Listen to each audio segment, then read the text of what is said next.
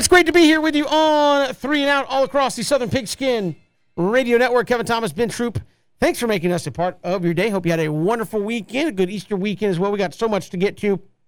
Getting closer to the NFL draft. Of course, we had spring games.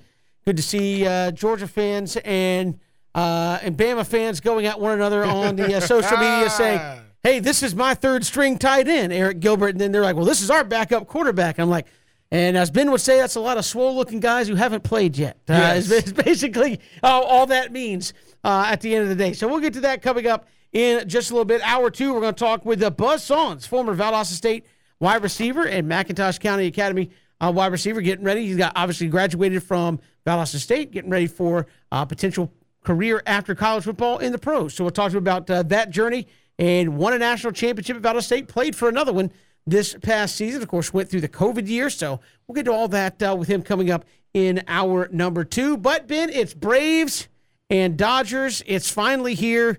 We'll get to see Freddie Freeman in that disgusting Dodger blue tonight, and I know much has been made about every little thing regarding Freddie Freeman. From, look, he could have been here. The Braves offer him a fair contract, especially when you look at what he signed with the Dodgers. Then you have I just sat in the corner for 2.5 hours and didn't talk because I couldn't believe I wasn't going to be an Atlanta Brave. And I was like, well, bro, you had a chance. To Ronald Acuna saying, me and Freddie, we weren't necessarily boys.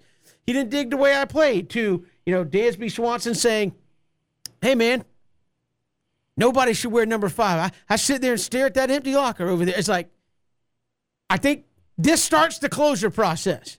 I just mentioned it to PJ, Ben. I think if this was in Atlanta, it might go a little differently, because obviously Freddie's going to get his ring when he comes to Atlanta, but I think it's still fresh that if this was Atlanta tonight, I think he gets maybe a 60-40 booing there by Atlanta. You go ahead and play this series. You see him wearing Dodger blue and this and that. It's on the road, so you're not going to have a full. I think by the time the Dodgers come to Atlanta in July, it's like, all right, move turn the page. Like, he's been out there. You've seen it. It's fine. Like, there's no reason to boo him. You got a World Series with Freddie.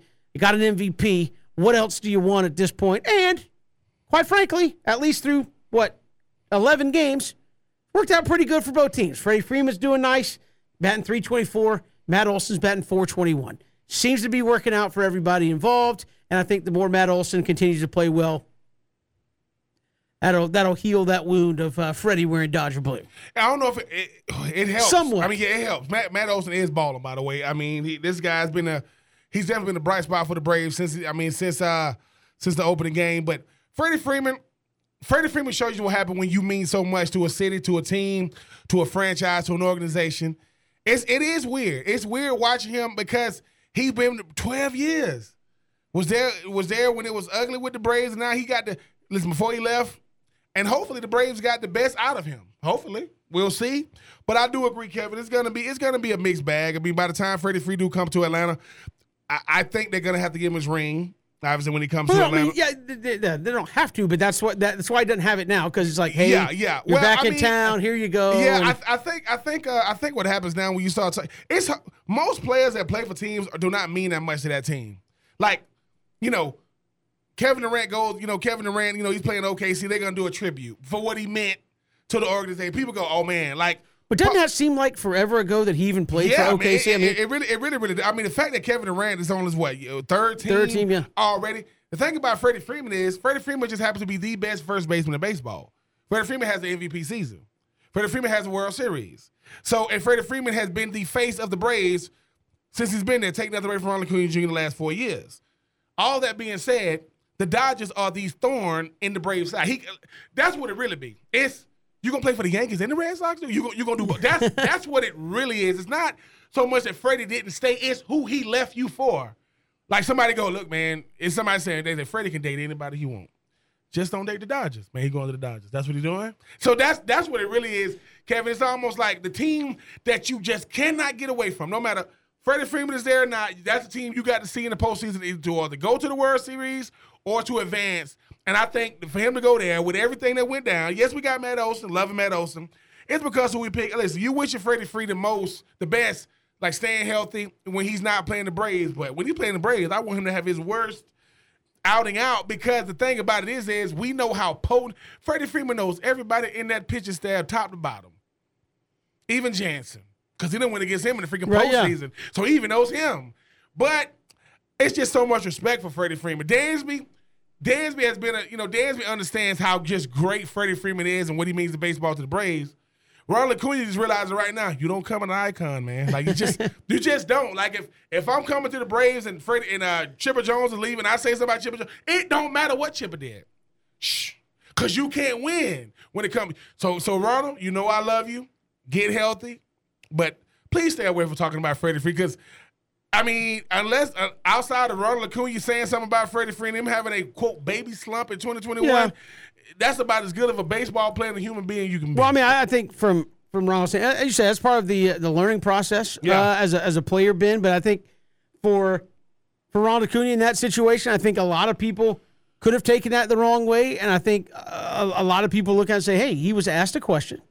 It's like, man, you really gonna miss Freddie? We weren't boys. I mean, it's fine. I don't think he said anything bad about him as a person. And that's the thing. It's like we want athletes to be truthful, and I think Ronald was. And I think maybe if he were to ask it over again, he'd be truthful, but couch his words differently. Of course. And I think in that situation, I think he just said what everybody probably knew, but you just don't say out loud. And that look, Ronald Acuna, there's a language barrier there. One guy's been in the league, 7-8 years longer than you have? Yeah, there's going to be some stylistic clashes. Guess what? Guys do not hang out with everybody on the roster. Yes. Like, it's... Even with 25 guys, you don't hang out. It's one of those things where you can have clubhouse chemistry, and I think, but that doesn't mean that every single person has to hang out all the time. I think you just have to have enough personalities that's like, hey, I don't want to go kill that guy. We don't get along. We don't do this. We don't go hang out after the games a lot, but I appreciate what he does. I respect you, and I'm not coming in the locker room looking at him going, man, if I have to look at his face one more time. No. So I think Ron was just articulating that. It's like, look, it's very clear in baseball clubhouses, if you have a contingent of guys who don't really speak a lot of English, and they'll probably kind of hang out together for the most part. I think people respect each other's games, but I don't think that was a big shock that, like, Freddie and Ronald didn't, go hang out in the off days. Now, as far as calling out Freddie for, hey, he didn't like the way I played, that kind of stuff is like, that's going to happen too. It didn't probably need to be said, but, I think this is part of the closure process for me. At least it should be for a lot of people, I think, is, look, you hate it that he left. When you're a fan, you hate when your icons leave. Mm-hmm. Nobody wants to see that. Like, nobody wanted to see Joe Montana galloping around in a Chiefs jersey. Like, nobody wanted to see that. Mm-hmm. But it happened. And I think you're going to see Freddie for the next 3 nights wearing Dodger blue. I mean, Brett Favre played for the freaking Vikings. No, I'm saying, but again, so now you see it. It's right there. You can get all the kind of hat tips and, we really miss you kind of stuff out of the way now. And I think by the time, again, it rolls around later in the season, to me, it should just be over and done with. Like, I don't wish Freddie Freeman ill will. I think he made a bad choice, obviously, but I don't wish him any ill will except for the next 3 nights. If he didn't have a hit, it wouldn't hurt my feelings. It wouldn't. I don't think it's boo-worthy at the end of the day. But I think, to me, this is part of it. It's kind of a perfect scenario. It's on the road. It's in Los Angeles. It's late night. Look, watch it for what it is. Appreciate Freddie Freeman and move on. You got Matt Olson, who's doing just fine in that role for you at first base. Of course. I mean, I think you said the right, Kevin. I think what it is we like storylines, whether fake or not. We like to create storylines. We like to make up things. Like Ronald Acuna Jr. said something, we gonna look with it. What was he really trying to say? See, I told you. Like, if you didn't think Ronald Acuna Jr. and Freddie Freeman weren't friends before that, you ain't gonna think that even more then. But Ronald Acuna understands now. Look, man, what you say about certain things always matters. Like, always. And I think when you talk about a guy like Freddie Freeman, 12 years, he gave you all he had. Never, ever was a distraction. Never, ever made it about himself. Never, ever made it about the contract. But we said going into year 12, Alex Anthopoulos, dude, he coming off MVP. You need to get this done because the more you wait, the more the money's going to go up. But no, Freddie Freeman done the right way. I hope that when Freddie Freeman's career comes to an end, he signs a 1-2-year deal to finish it out as a Brave. I mean, he's always going to be one of those top Braves, no matter how his career ends up with the Dodgers. You never want anybody to have a good game against the Braves. I don't care who it is, even if it is Freddie Freeman. But I do agree, Kevin. I want him to be healthy. I mean, he's a great ambassador for the Grange, still the best first base of the game. And Matt Olson. I'm interested to see, like, if they show them going, because Matt Olson, look, man, He had nothing to do with it. He's like, I had nothing to do with it. I love Freddie. It's like I love Freddie Freeman, man. Like, and I think that's the thing. Like, coming up as a tight end, man, I mean, if I'm playing and Tony Gonzalez is playing, I'm glued. That's freaking Tony Gonzalez out there. Or I didn't play with a time with Shannon Sharp, but that go Antonio Gates. After the game, like, Antonio, man, like, I got to play you in practice. What? Like, yeah. It's like, sometimes it's just that level of sportsmanship and respect for the other guy. Like, if I'm somewhere and Freddie Freeman's there, I'm losing my freaking mind. That's Freddie Freeman. But I think Matt Olson knows, like, look, I'm here to replace this guy, but it wasn't like a hostile takeover type situation. So it's like, I'm here, and he's doing it again. I think he has handled it as well as somebody ever could. Look, you're coming home, you're filling in for, as you said, a legend. That's got to be some pressure to step in and say, hey, they gave me, I wasn't even breathing South Florida air, and I got an 8-year extension. Come on. Like, I got traded and in the plane ride over, hadn't played one spring training practice. Oh, that's the best flight of his life. I'm just saying, but haven't set foot in the clubhouse, and they gave me an 8-year deal. Yes. Had never seen any of my teammates, and they're going, so you got traded for, and you got an 8-year deal, and you don't even know where your locker is yet.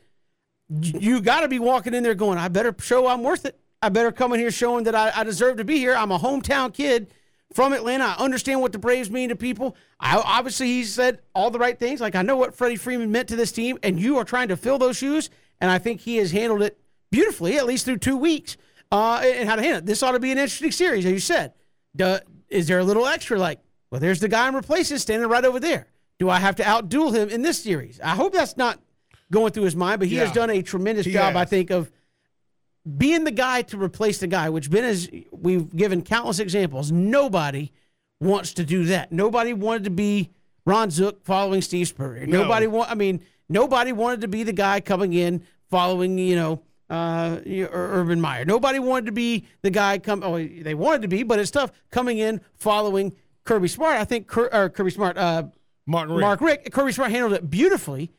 And now, whenever the day comes that Kirby Smart said, I've had enough, who wants to be that guy?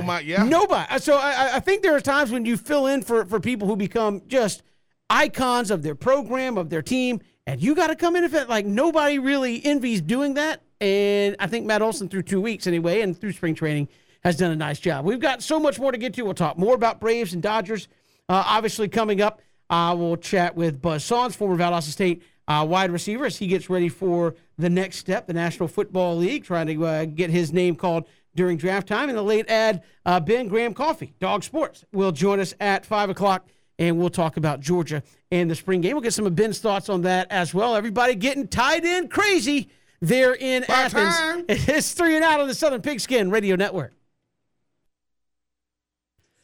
Good to have you here at 3 and Out.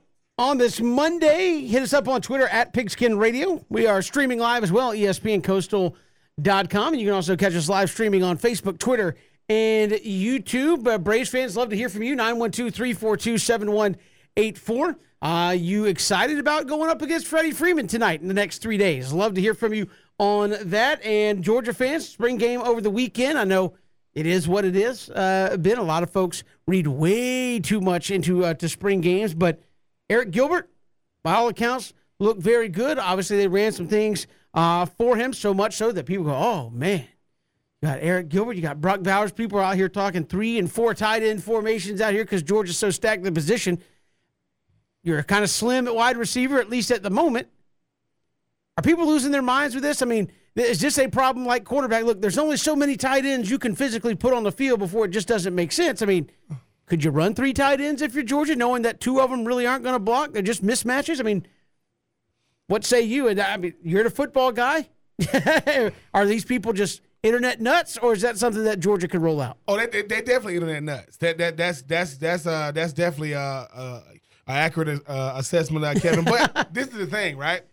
What else are we going to be talking about? Like, okay, Eric Gilbert, 2 years ago with that LSU, freshman All-American, was incredible. Obviously, he leaves, supposed to go to Florida, didn't go to Florida, ended up at Georgia, didn't play because of family stuff. Got everything going. The tight end room is depleted, right? You know, Brock Bowers, out. Darnell Washington, out. Eric Gilbert, they were going to find a way to get him in. And, I mean, he did look good. I'm not taking it away. Now, you got a double tight end, and you got it's called Trey, where you got 3 tight ends. Myself, Aaron Kenny, and Boscave got a chance to do it a little bit when we was in the National Football League. That's good for certain packages. You're not going up and down the field with 3 tight ends. You know why? Because there's a thing called the transfer portal, and these wide receivers will be dropping like fly. Like, dude, I'm not coming here to just do this again. They already, had to deal with the fact that you used to have to run block all the time when Kirby Smart first got there. Now, you're going to take me out? Listen, Brock Bowers is proven. Darnell Washington is the starting wide tight end, the guy with his hand on the ground. And Eric Gilbert, he's athletic. I think that the spring, we just want to create so many storylines. If Eric Gilbert was already on the team and he wasn't dealing with everything he dealt with, he caught a touchdown pass, he's in there, he's flexing, people, and it's cool. I mean, that's a lot of frustration coming out from a young man that just wanted to get his personal life together, never ever been about what he's been away from football, getting it together, look good. But are you going to be able to have some packages to have 3 guys out there? Yeah, of course you do. Is that going to be the norm? No. Because I think that when people, we can have 3 tight ends, how long does it take, a defense to figure out what you're doing? Darnell Washington, I'm sorry, he's not a passing threat.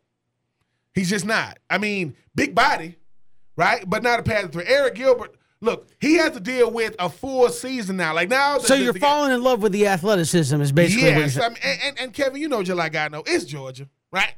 It's going to be about, oh my God, did you see the throw from freaking, did you see the throw, in the end zone to Eric Gilbert? Did you see, and I be saying to myself, I think sometimes when it comes to, I remember so many years back, Justin Fields at Georgia.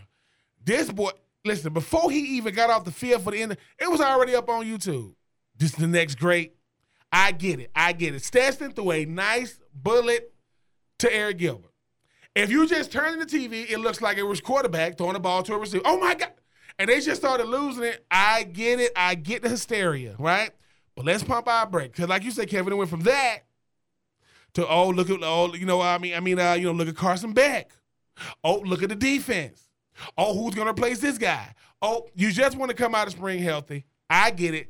Alabama and Georgia fans, let me tell y'all something. Y'all a little bit different too, because a lot of this too is spun by social media, disagreements. Eric Gilbert is going to work himself into the fold. We don't even know how Eric Gilbert is even going to look in the fall because Brock and freaking Darnell aren't there. So I don't even know. Look, 3 tight ends is not going to be the norm in college football. We'll see what happens. He did look good. I'm not taking anything away from him. But Kevin, with so many teams, because Alabama played their spring game, Ohio State played their spring, it was a lot of spring games. Georgia's going to it. Who's going to be the backup quarterback? How does Eric Gilbert look? How does the defense look? And obviously, Mr. Mims, Darius Mims, he's coming back. He went out there. He went out there on the transfer portal circuit. He will be back at Georgia. And again, I think people were talking about that. Kind of underplayed the significance of that because he was down there at Florida State. He was looking around, and people were saying, well, he's probably not going to play because he's a 5-star. But I mean, dude, you're stuck behind some guys who are ballers there on the roster. Ultimately, decides to come back. How big is that for Georgia? When you talk about, hey, we might have another 5-star recruit coming in, but this is a guy that's been in the program, in the weight room, doing his thing for at least the last 2 years. And while he may not be happy sitting, he's still in the program. And at some point, as you said, Ben, they'll find a way to get you on the field if you can make a difference, right? Amarius Mims, he weighed it all out. He looked around and said, okay, my former teammate Jermaine Johnson came down to Florida State, but he started on the defense that was very, very lackluster, that needed a guy of his caliber, but he also was ACC Defensive Player of the Year. Am I going to go to a depleted offensive line at Florida State? I've heard some reports and read some reports that said this year's offensive line might be worse than last year's. Wow.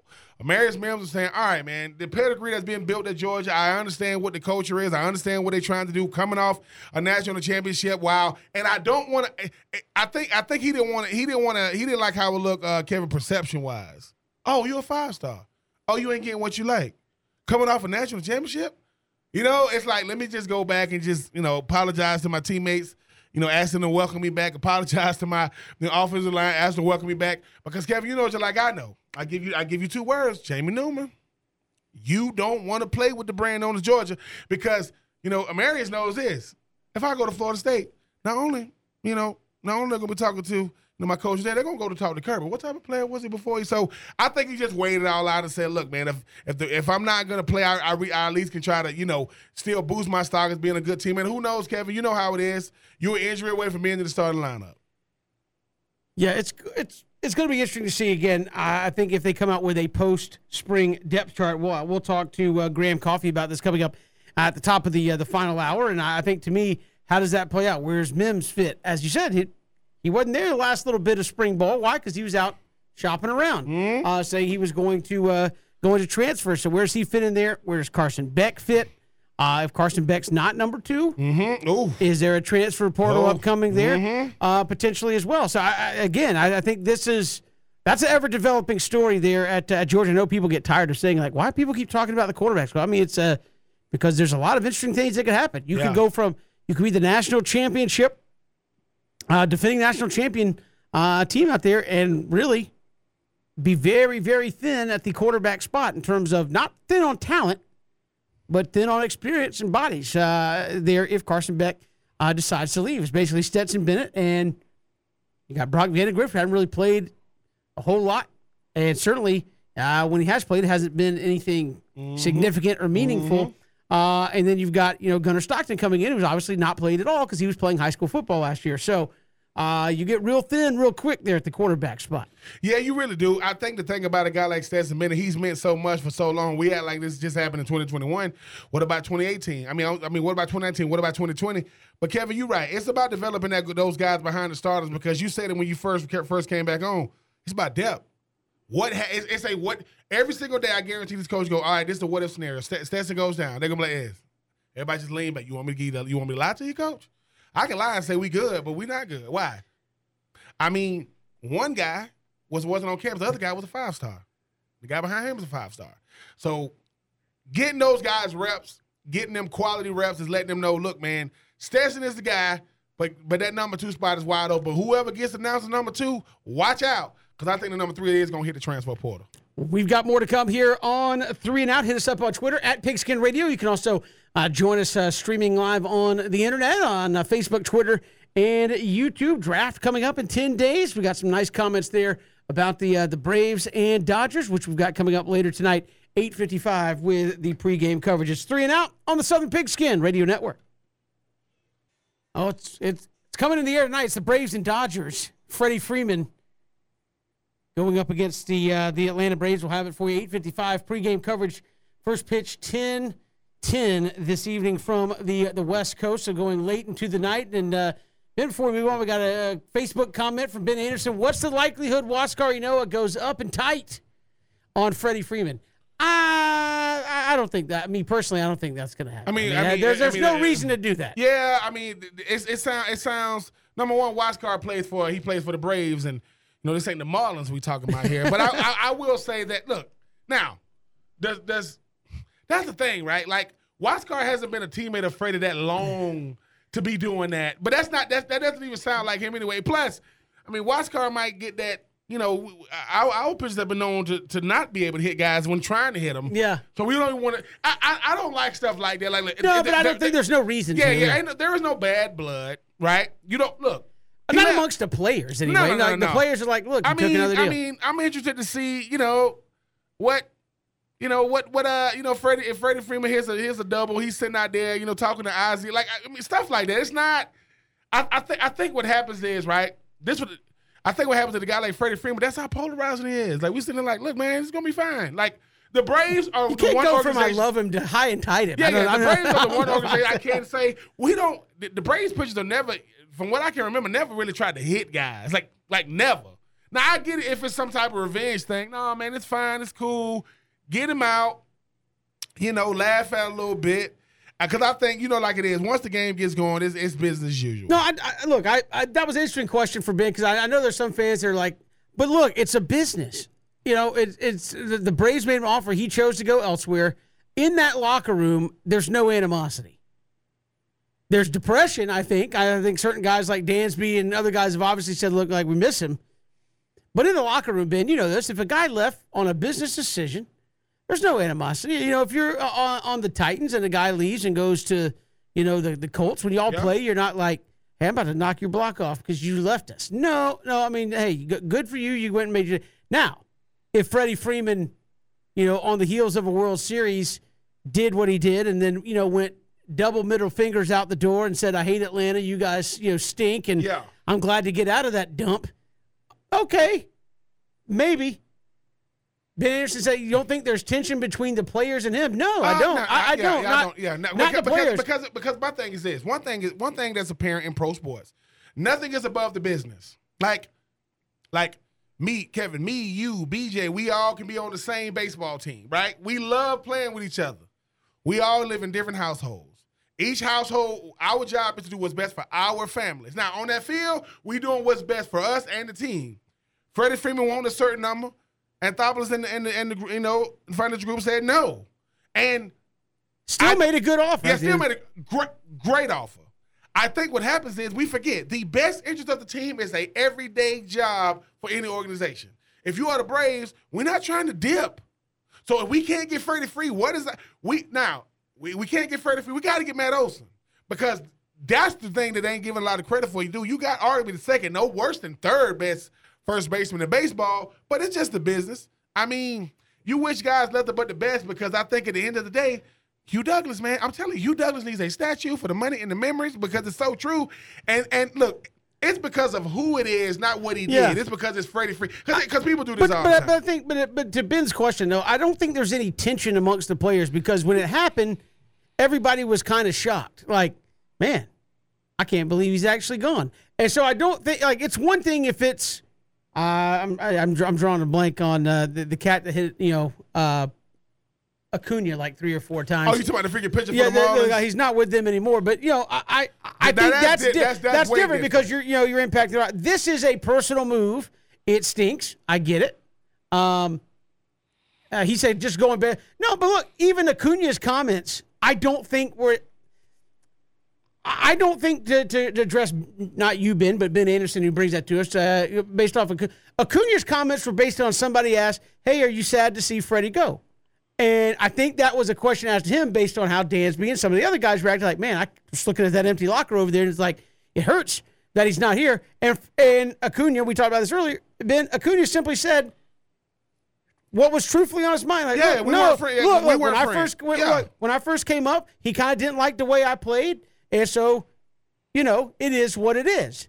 They weren't friends. I don't think they hated each other. Mm-hmm. Acuna's not there. I don't think it was a prevailing sentiment, that did Freddie Freeman, was he, and again, you got to remember the organizations and the way baseball has changed in the last couple of years. The organization that Freddie Freeman came up with was the tail end of the Bobby Cox era, the Chipper Jones era, where outside of the Yankees, who, make you shave the mustache and all that, the Atlanta Braves were largely known as, hey, we're the most buttoned up professional clubhouse you're going to come to. Like, you just didn't have there was a lot of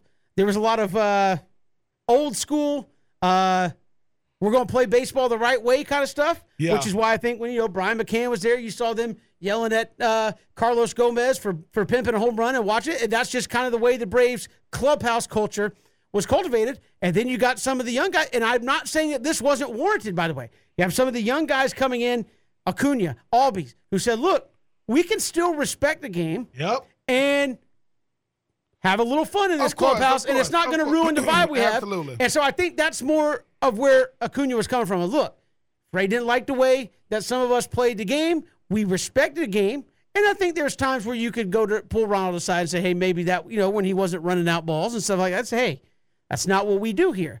And you let it go and you move on. And I think from that standpoint, I think Acuna was simply like, in his way of saying it, at least I'm going to interpret it, is like, look, we're just different people. Okay, Freddie's Freddie. I'm Ronald. He wants to play the game his way. I want to approach the game my way. Mm-hmm. And that wasn't exactly the same way. Doesn't mean they didn't get along. I never saw them avoid each other after each one of them hit a home run or something good happened. They were teammates. They knew how to do it. I don't think I'm not making this out to be a bad blood thing. No, it's not. Even if Acuna hated Freddie Freeman, the rest of that roster, the way they talked was, look, man, he was the face of the team. You don't just lose that guy and and everybody's like, and that's yeah, that's good. and that's sports too. Like the thing about Ronald Acuna, like I played sports, football a long time. I wasn't the most loved teammate of all my teammates. I had teammates I ain't like. I know I had teammates that didn't like me. We look at sports. Sports is like a family. Do you like everybody in your family? No. But at the same time, there's some people that didn't even want to get together for Easter lunch. Exactly. But listen, think about this. You ever walked into a family reunion or a family gathering and you see somebody going, who let him in? He's saying the same, how he get here? It happens, right? But I think the one thing Ronald Acuna Jr. didn't understand, while you are the phenom, that was the face. While you are the future, that was the present. So, but bad blood to me doesn't have to be orchestrated through the media. You can see it. There are certain players, Bumgarner, Yasiel, they don't like each other. Everybody, it was well documented. Yankees, Red Sox don't like each other. It's certain things that's already built in. Freddie Freeman and the Braves, come on. No. I will be very surprised if anything like that happens. And certainly if it does, I don't think it's going to be on purpose. Because usually if that happens, it comes from the manager, and I don't think Brian Snitker's going to tell anybody to go after Freddie Freeman like that. If they're going to go after anybody, it better be the Marlins. If they're going to do it. But I mean, like, I don't see Brian Snitker being that. The way he spoke about Freddie Freeman, the 12th game in the season is going to be a brawl. Yeah, when they found out he was traded, like they told Snitker, who was holding a press conference at the time, they're like, hey, by the way, Freeman's not coming back. You got Matt Olson. And he just kind of stood there for a minute. It was like, well, there you go. So I don't think it certainly wouldn't be coming from the top. If he's going to get plunked in this series, it would have to be by a guy who had something to hold against Freddie Freeman, and I don't know what that would be or who that would be. I mean, my God, everybody on the team for the most part just went to a World Series and won, and he was a big reason because of that. So I don't know why there would be any reason to do that. I think it's more, to me, this is to address Ben Anderson's question. To me, and I said this earlier, this is the cathartic series for the fans. Mm-hmm. This is the grieving process. First you're mad, which everybody was. Why isn't he coming back? Then you're depressed. Then you have your little grief. And then you start the healing process to get over. I think that's what this is. Look, he's in Dodger Blue. You get to see it for yourself. He's not going to, hopefully he doesn't hit any game-winning home runs. That might delay the process. But I think, to me, this is the part of the closure process. He's there. He's not coming back. You got Matt Olson. I hope both first basemen do well. I hope Matt Olson does better in this series. But I think that's part of, that's who we had. He's gone. Let's appreciate who we have now in Matt Olson and all move forward. Wish you nothing but the best, Freddie. And we're ready to get back home after the series is over. I think that's how the Braves are approaching it. I don't think the players in the clubhouse were anywhere remotely close to as PO'd about Freddie not coming back as the fan base was.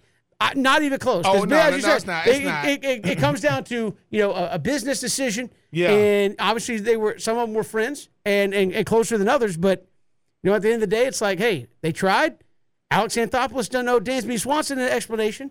Alex Anthopoulos doesn't owe Ozzie Albies an explanation. He looks at those guys and say, fellas, it's my duty to make the team better. Yep. Which he has. He can say, look, we made an offer. What if Freddie said no and Matt Olson got traded to the Yankees? What are we going to do then? We don't have a major league ready first baseman in the organization right now. So I think Alex Anthopoulos had to do what he had to do. I think deep down the players understand it. They don't have to like it. They're upset that Freddie's gone, but I don't think there's any bad blood prevailing through the locker room about Freddie Freeman being with the Dodgers. No, and I think you make a good point, Kevin, when you start talking. It's the fans. We get this going about everything. Sure, sure. Not just Freddie Freeman, but the lineup, who's coming out the bullpen, what may have you. But no, I just think sometimes things are overblown because of who it is. Freddie Freeman meant so much to so many, not just to the Braves organization, but people got used to him. 12 years, man. 12 years is a long time for anything. 12 years is a long time at a job, let alone for MLB franchise. But look, I get it. Ronald Acuna Jr. and Freddie Freeman were not the best. Why? Because Freddie Freeman knew that's the future face, even if I'm the current face. Ozzie Albies stepped in and said, look, let us young boys do our young thing, and I'll make sure that we ain't, quote, while we being us, we aren't affecting the integrity of the game. I can understand. They always say this: the older you get, the more you become your dad and grandfather when it comes to these games. At some point, Ozzie Albies or Ron Acuna will turn around and go, "What are these young kids doing out here?" Listen. My kids one time, you say you're not going to, but then you do. My kids one time, they blaring the music, and I said, "Turn that music down." And as soon as I said, I go, "Oh my God," I turned it to my dad. It happens to us all, people. It happens to us all. But yeah, I mean, I'm looking forward to it tonight. And again, we'll see Freddie Freeman, unfortunately, in Dodger blue. But again, I think that's part of it. No, I got to ask you this, okay, before we go. Would you wear a Freddie Freeman Dodger blue jersey? No, I would. No, because I'm weird. Like, I know people say this in this day and age. I'm just saying, being for real. Where people now, I think you see it in the NFL and the NBA and certain sports where people are like, I'm a fan of the players. I'm a fan of the players, but I'm a fan of the team first. So, Freddie Freeman's on the Dodgers now. I don't want a Freddie Freeman Dodgers jersey. I'll take a Matt Olson jersey. I'll take a, whatever. But so, I just look at it that way. Where I'm a fan of the team first. If you happen to play on my team, I could not stand Bryce Harper. If Bryce Harper is standing out in right field tonight for the Atlanta Braves, love you, Bryce. Give me that number 3. Well, we can't wear number 3 because Dale Murphy had that. He'll have to pick another one. But look, if Bryce Harper's out there, love Bryce. Well, he gets a little crazy. Oh, I love him now. He's on my team. Of course. So I'm a fan of the team first, not necessarily player. I respect the players. I like certain players, but I'm sorry, I'm not toting a Freddie Freeman Dodgers jersey. I wish him all the best, and I don't want him to get hurt. But look, I'm Braves first, players second. There's been a lot of my favorite players that ended up on other teams, and I follow them, not getting their jersey. Nope, not getting their jersey. Nope. Sorry, Ben, when you went to Tampa, I'm not getting a Troop jersey. It was Titans or nothing. I'm just kidding. But I will respect, and that's what I'm saying. See, you got different kind of fans now. You got fans that will everywhere LeBron go, they'll get LeBron jerseys. I'm not like that. Like I'm just saying, I love. If Chipper Jones, thank God he didn't. If Chipper Jones go to the Yankees, I look at Chipper so different because I think we expect them to become like us. We don't go to certain places, Chipper. You know that, right? Like, we don't do that. So, hey, man. If Chipper Jones went to the Yankees, do not come at me with a Chipper Jones Yankees jersey. I don't want nothing about Chipper. Nope. Don't want it. don't want it. Braves are nothing at all. We've got more to come here. It's 3 and Out all across the Southern Pigskin Radio Network. Good to have you back here, 3 and Out on this Monday. Kevin, Ben, glad to have you on the show. We'll hear from Graham Coffey. UGA Sports coming up, or Dog Sports, coming up in the final hour of the program. Also, Buzz Sons will join us next hour, and we'll talk some football with the former Valdosta State wide receiver getting ready for the next step in his football career. But over the weekend, Jordan Spieth, guy's name we haven't heard from, wins the RBC Heritage in a playoff over Patrick Cantlay, and kind of unconventional, was in early, and his score held up throughout the day to get him to a playoff, and then he wins in a playoff without his best stuff, so to speak, could not putt. He says, hey, this is the worst I've putted in a tournament, and he came away with the RBC Heritage Championship. So Jordan Spieth, I know, Ben, we talk about guys, we talked about a couple weeks ago with the Masters, hey, are we looking at Scotty Scheffler as a guy that's going to go up? I asked Rich this. Or is it a guy that's got a Jordan Spieth trek where he wins a lot early and then kind of fizzles down? And we kind of said, well, Jordan did kind of fizzle down, and here he is getting a win here in 2022. It's that big name carousel, right? Kevin, we always talking about Jordan Spieth was one. I remember when he first burst on the scene, he was supposed to be the next face. McIlroy, Brooks Koepka, but hey, man, if my worst putting day, I still win a tournament, that's got to make you feel good for the rest of the season. Yeah, that payday's not bad, and you get one of these cool plaid jackets. You got the green jacket in Augusta, and in Hilton Head, you get the plaid jacket. How does Ben look in plaid? Ben probably looks crazy as hell in plaid, but I will wear it. I really don't care. And the brighter the better. I asked for, is plaid slimming? They say guys who are a little round should we wear plaid? They say it is, Kevin. So we might got to get us a couple of plaid outfits. I need to get a whole plaid outfit. I'll lose 25 pounds overnight. Just if you're listening at home, dear, socks, I'm going all plaid. It's going to make me look svelte. I don't even have to work out. We come back. We got work up. Take 3 around the corner. Buzz Sons next hour. And boy, it's 3 and Out all across the Southern Pigskin Radio Network. Hit us up on Twitter at Pigskin Radio, or leave us a comment, Facebook, Twitter, and YouTube. Great to be here with you on this Monday. Kevin Thomas, Ben Troop. Glad you're making us a part of your day. So much to get here this hour. Buzz Sawn's going to join us coming up. Former Valdosta State wide receiver. We'll talk to him about his career and what's next for him moving forward towards hopefully the National Football League out of Valdosta State. Also, Graham Coffey will join us coming up in the final hour of the show. We'll talk about Georgia's spring game with Graham from Dog Sports and what's next for the Georgia Bulldogs. But first, Ben, let's take three here on 3 and Out. All right, take one, Ben. The USFL returned this week. Saturday crowds, very good. Sunday crowds, well, a lot of people dressed up as seats. What? I didn't think that was that outlandish, but I mean, where's your excitement level now that you've actually seen what it is? I am still excited. I am. I'm going to tell you why. I think sometimes we forget how hard it is to be a professional athlete. I think sometimes we forget it's only so many slots in the National Football League, right? So where does that leave the bulk of college football? I mean, what? G5, P5, NAIA, Ivy League, Division III, Division, and so on and so forth. The USFL at one point was competing with the NFL. Obviously, the NFL is what it is now. Birmingham is obviously going to sell the most tickets because it's in Birmingham. But I see Coach Larry Fedora, Todd Haley, Jeff Fisher, and so on and so forth. I'm seeing guys like Dalvin Bellamy, former Georgia defensive lineman out there just terrorizing. I'm happy for the guys because it's still quality football. I think too often at times we act as if every single NFL game is quality. It is not.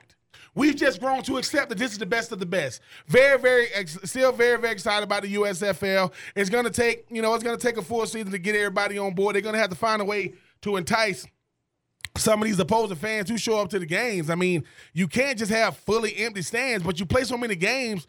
Listen, Friday, Saturday, and Sunday, you got a lot of games being played, but I was very, very impressed with it, Kevin. I think having the kickoff start 10 yards back to make it so that there are no touchbacks, if you want to go for a three-point conversion.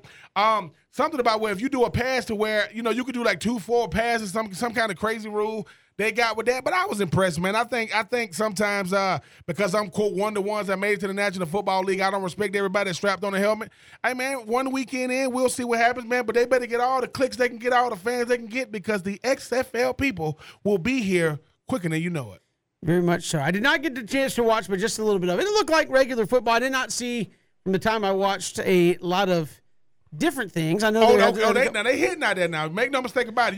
There's that. Them safeties out there coming down here with some cruel intentions, but you get a lot more guys mic'd up than you normally would. You get like a helmet cam from a running back to see what he's seeing. So so you start saying, dude, why didn't he hit the hole? There was no hole. That thing closed up. So I like what I saw. I think the quarterbacks are definitely going to have to run the league just like the National Football League, just like college football. But for one weekend, opening weekend with everything going, I think once, because you still got spring game, you still got the draft coming. Once all that subsides. Yeah, but I think they're hurt too by playing in one city. Yeah, because if I'm in Birmingham and there's a Birmingham team, like obviously I'm gonna watch that team. Like I don't want to go watch Pittsburgh and New Orleans. I'm in Birmingham. If you could have. A lot of things go into that when you're talking about, man, we got to cut down on traffic, we got to cut down on logistics. You couldn't have did it in a city like Atlanta. You couldn't have did it in a city like, Tampa or Atlanta. You couldn't have did it in those cities. But hey, man, this is their model right now. They're gonna see how it works. They definitely got some big time coaches. But like I said, for one weekend, I know our own Christian Gokel isn't here. Who knows what he would say? Christian, we love you. But hey, man, first weekend, don't look at the ratings. Don't look at that. But quality football, very, very good. All right, moving along. Take 2. Do the Hawks bounce back tomorrow versus Miami? It was rough. I think Trey was ice. Yeah. 1 of 12 shooting. Yeah. And 8 points. Hawks lose 115-91. This is after, obviously, 2 one-and-done elimination games they had to go through, but did not show up in game 1. They didn't. Give give Jimmy Butler and company a lot of credit. I mean, they understood what the assignment was. They got to be like, most teams will say, listen, man, we're going to let Trey go off and let his role players go out there and beat us. They said, no, we're going to take away the heartbeat of his team. Trey makes the entire engine run. I mean, 1 of 12 is not going to be good for him. That's his worst. That's not only his worst playoff performance. I think that's his worst performance as a pro. So I do think he bounces back. I mean, having some film to see kind of how they going to play him on defense. Guys going to have to step up. I mean, Hurd and those guys going to have, Bogdanovich, they're going to have to step up. Clint Capella, those guys are going to have to step up in game 2. But give Coach Prosper, some credit. I mean, people thought, he is a really, really good coach, man. People thought he was the only good coach when he had LeBron and those guys. No, he's still a really, really good coach. I mean, the thing about this Miami team, they're going to try to bully this young Hawks team. Trey going to have to go out there and make those adjustments. But, yes, I do think they get back on track in game 2. They've proven a lot of people wrong thus far who didn't think they would get out of the elimination rounds, the one and dones, and made it there. I think, obviously, you have a Miami team who was sitting around waiting to see who they were going to play. Meanwhile, the Hawks were playing, max effort, loser, go home. And, by the way, came back from down double digits on Friday night just to get to Sunday to play that basketball game. So I think maybe a little bit of tired legs for the Atlanta Hawks there. We'll see. I think they'll bounce back in game number 2. All right, Ben, take 3. Are you rooting for or against Freddie Freeman in this series? I'm rooting against him. I mean, Freddie Freeman, look, when you said you said a couple seconds ago, Kevin. I mean, look, it's no disrespect. Freddie Freeman, I appreciate what you wear when you wear a Brave. You have on the wrong colors. That's the wrong color blue.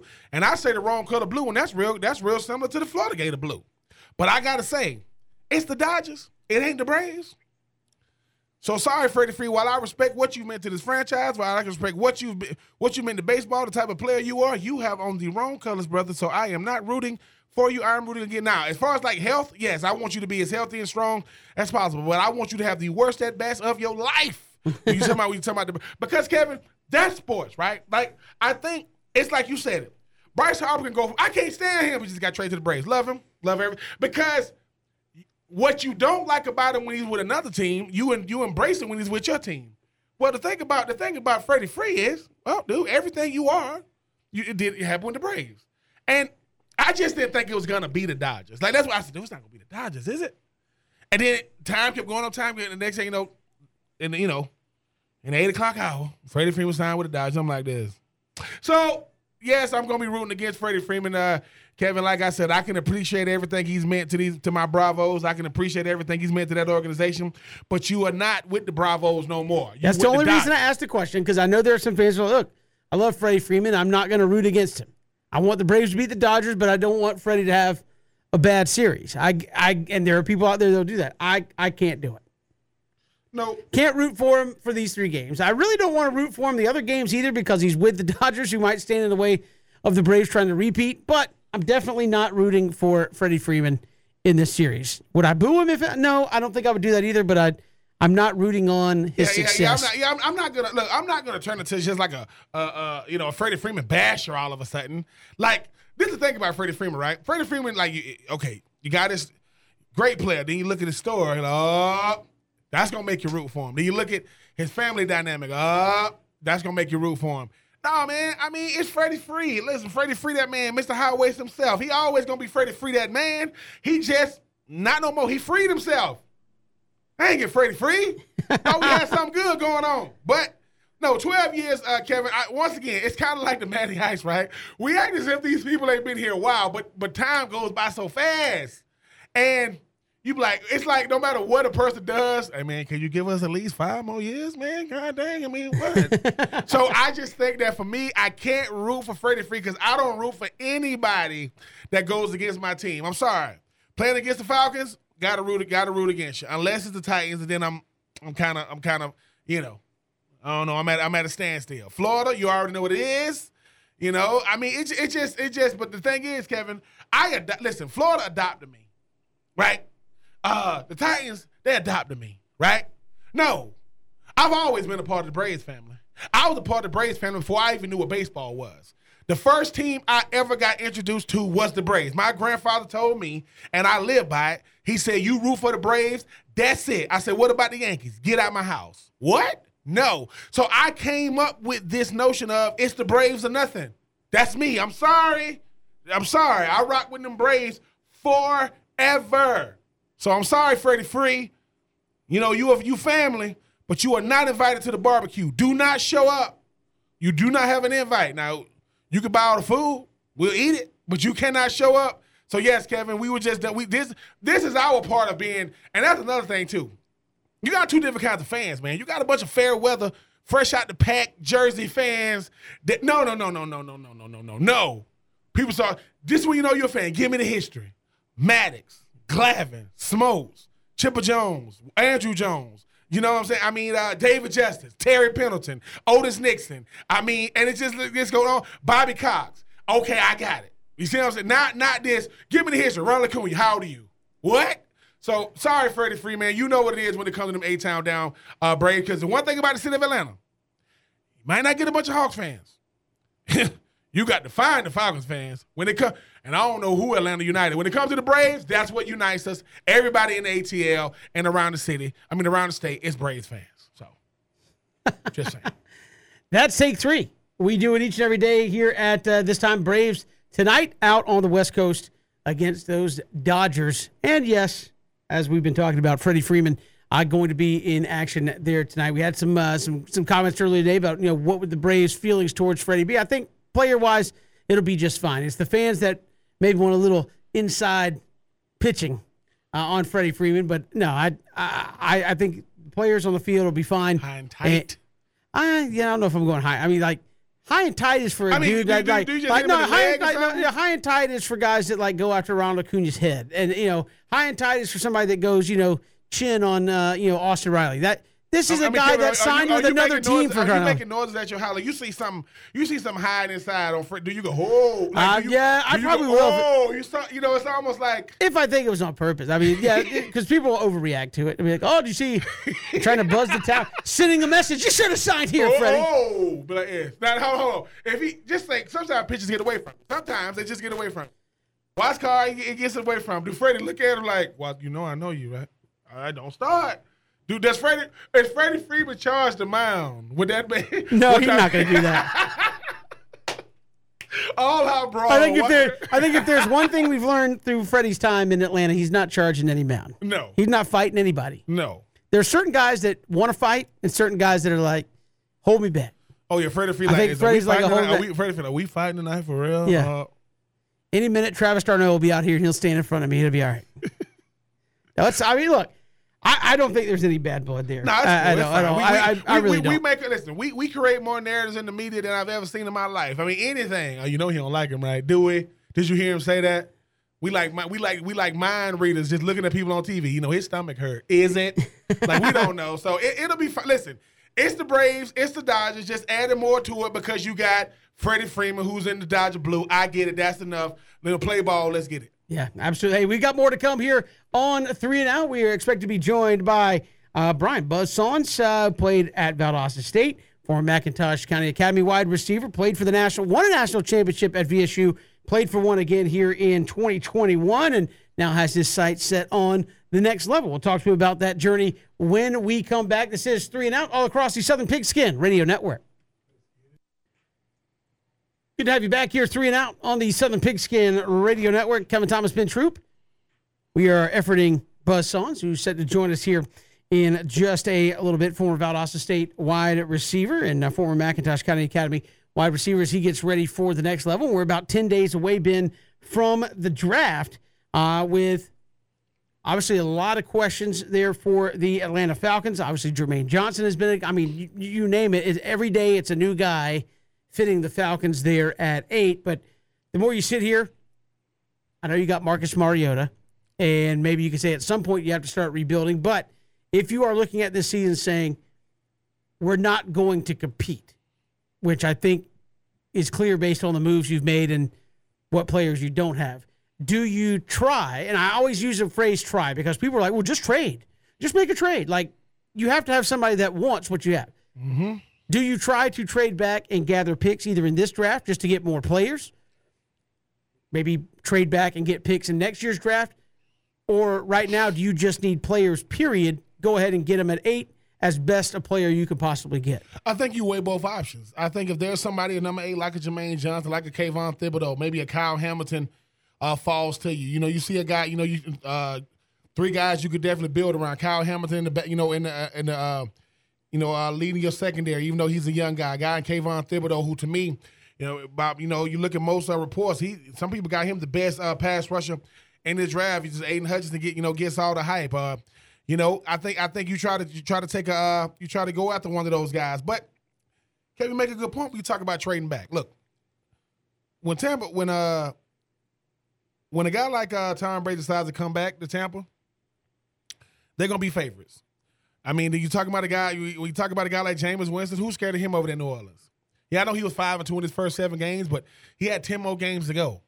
Who knows how he would have, then it was 6, it was 9 because it was a 16 game. But I just think that when you think about this Falcons team, Terry Fontenot was brought in for a reason. They trust his expertise. They trust his knowledge. They trust what he brings to the table. I just think if Kayvon Thibodeau is there at 8, and I've seen crazy things happen, probably going to be more smoke and mirrors when it's all said and done, you get him. If Kyle Hamilton is there, you get him. But, Kevin, I mean, the most intriguing position to draft every year is quarterback. Every single year. Because I think what teams are doing is, if you get a first-round quarterback, they're no longer sitting. So the days of, Phillip Rivers, Aaron Rodgers, that's over with. Aaron Rodgers didn't play for like 3 years. Phillip Rivers didn't play for the first 2.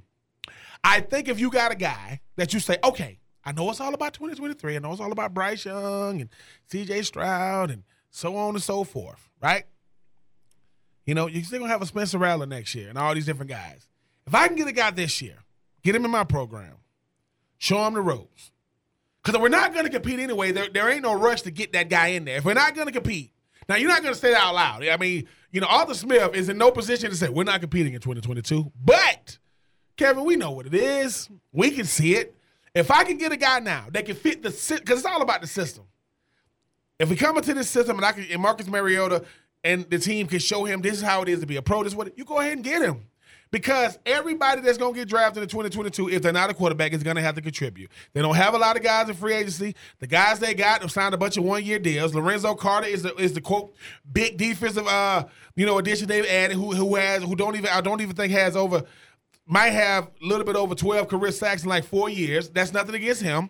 So I do think if you are the Falcons, if you can trade back and get more picks, you get him. Got the quarterback, you covered it, or the defensive end, you covered it, you get him. But if the Falcons get a receiver, I mean, while I understand it, I'm like, dude, because that receiver's growth is going to be stunted as well, because who's going to show that receiver the ropes? There is nobody on this currently constituted on this roster right now. Cordell Patterson, he's your most experienced offensive player, not named Kyle Pitts, is going into year 2. So I do think every option you got to make sure you turn over every stone, because the thing about this Falcons, they need so much. Because the one thing that's not being talked about enough, what do the Falcons do with the offensive line? They need to retool that as well. And we are 3 years removed from having 2 guys in the first round at the offense, at the offensive line position. Yeah, if I'm the Falcons, it's every positive. It was a thought, because I'd hate to give up a top 10 pick, because that's a guy that you would hope, right, is going to play. Because you say, well, if you move back, maybe you pick up a number 1 from somebody next, and you could have 2 first-round picks. Then you're obviously playing 2 rookies. I understand staying and take because there's going to be somebody good at number 8. But I wonder about moving back and trying to pick up I think what kind of Jacksonville did a few years ago, not at number 1, but they moved back a couple of times and ended up, and I think you can see where it kind of set up for them this year. Don't the Jags have like 10 or 11 picks? They got a lot in this year's that's draft? what you want. That you want to build through the draft.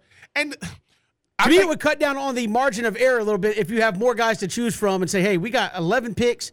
If 8 of these guys work out, that's a really, really good draft. If you got 11 picks, 8 guys work out, that is a hell of a draft. I mean, 8 of the guys, because I think what we don't realize about anything is, okay, if this is working for this team, that means it's not working for that team. It's working for this player.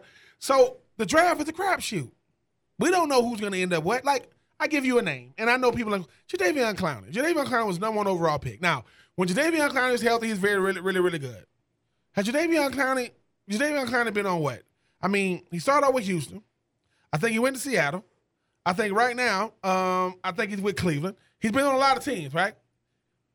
There's nothing wrong with Jadeveon Clowney.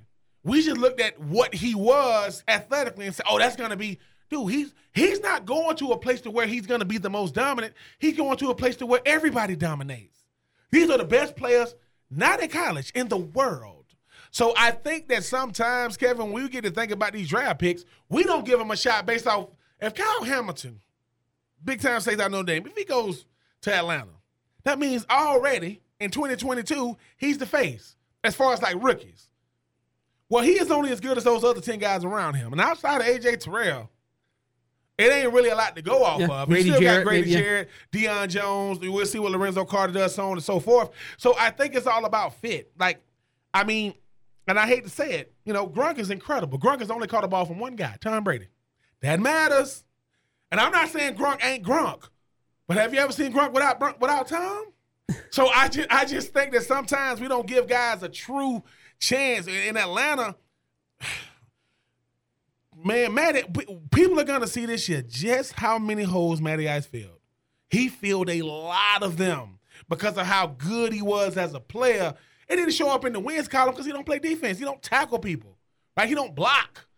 He throws. He tries. So I just think for Atlanta, if you know there's going to be a rebuild, you know it is, no matter what Terry Fontenot and Arthur Smith says. Well, they can't say it, but they can't say that. How do you want to look rebuilding? Meaning, if this is going to be a race for easily second, maybe you might be scratching his cross, because I've heard some words that, you know, Carolina might be the landing spot for Baker Mayfield, which puts you behind the 8 ball again. If he does go there, I just think that if you are Atlanta, you got to exercise every option because your best offensive player scored one touchdown. Yeah, but I'm saying, but to me, outside of tight end and one corner, and Jake Matthews at left tackle, but maybe a D tackle at great as Jarrett. Yeah, and maybe Jake Matthews. You literally, everybody's talking about this. You could draft anybody. Yes. Anybody. And when you go into a draft and people say, well, what are the needs? Well, you need a defensive end and you could use a running back. Okay, that's different than you literally need everything. Like I've seen. No, I'm serious though, Ben. I've seen draft. People do the draft breakdowns and their mock picks and all that, and they say the write up for Atlanta. Atlanta could use one of everything. If they take an interior alignment, they could use it. If they take a linebacker, they won't do that obviously at 8. Listen.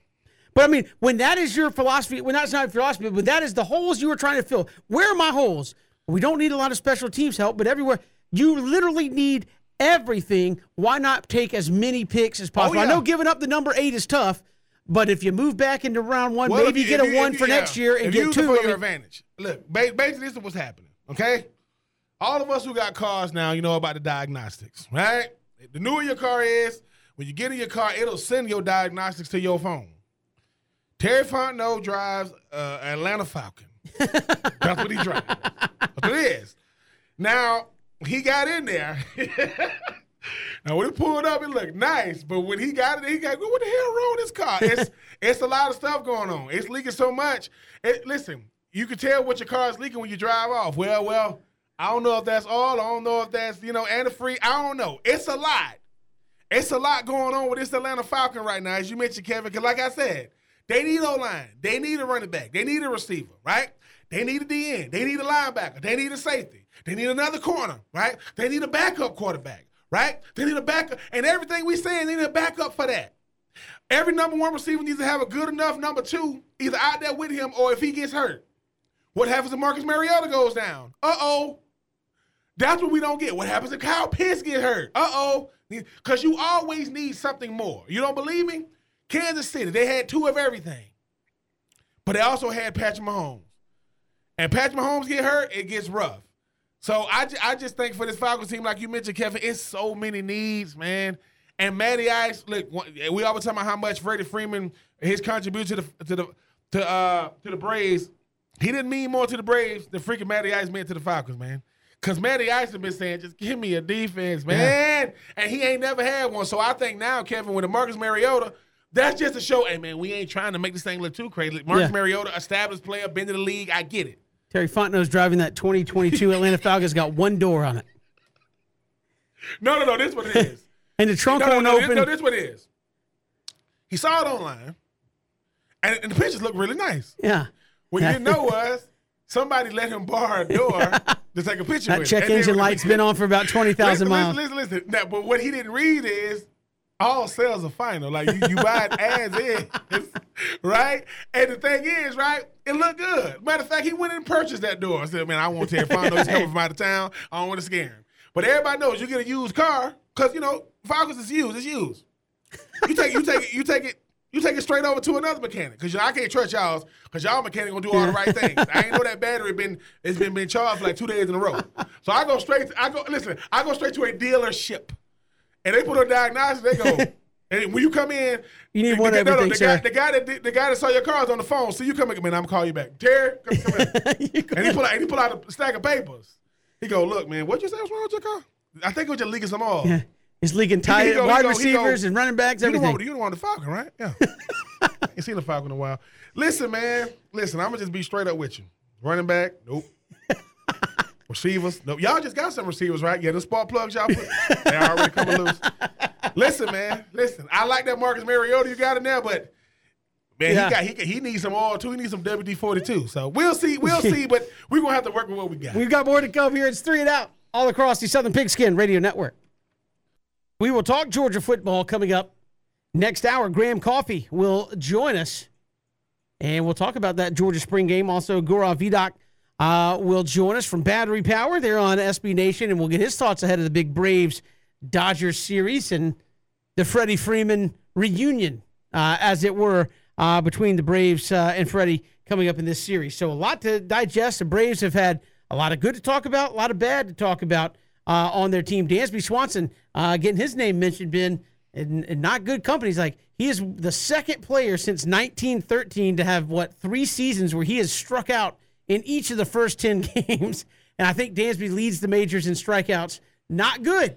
And he's batting like 180 on top of that. So, there's a lot of things that could be. I mean, and the thing about it, I would look at, if I'm a Braves fan, is like, hey, you're 5-6, and some of your starting pitching has not been very good, and a lot of your lineup has not been very good outside of 2-3 guys. So when that starts to even out, this team could really, really take off. I think they will. Dansby, man, obviously, Kevin, I mean, I always talk about plate appearances is one thing, quality plate appearances is everything. I mean, he's going to have to, shut his mind off. I mean, it's like a pitcher that can't throw strikes. I mean, when you're a hitter that you striking out a lot, that means you chasing a lot. And pitchers know this. I mean, because he's so desperate to get a hit, he's going to chase ball, he's going to chase pitches, but I just think the thing about baseball is it's such a long season.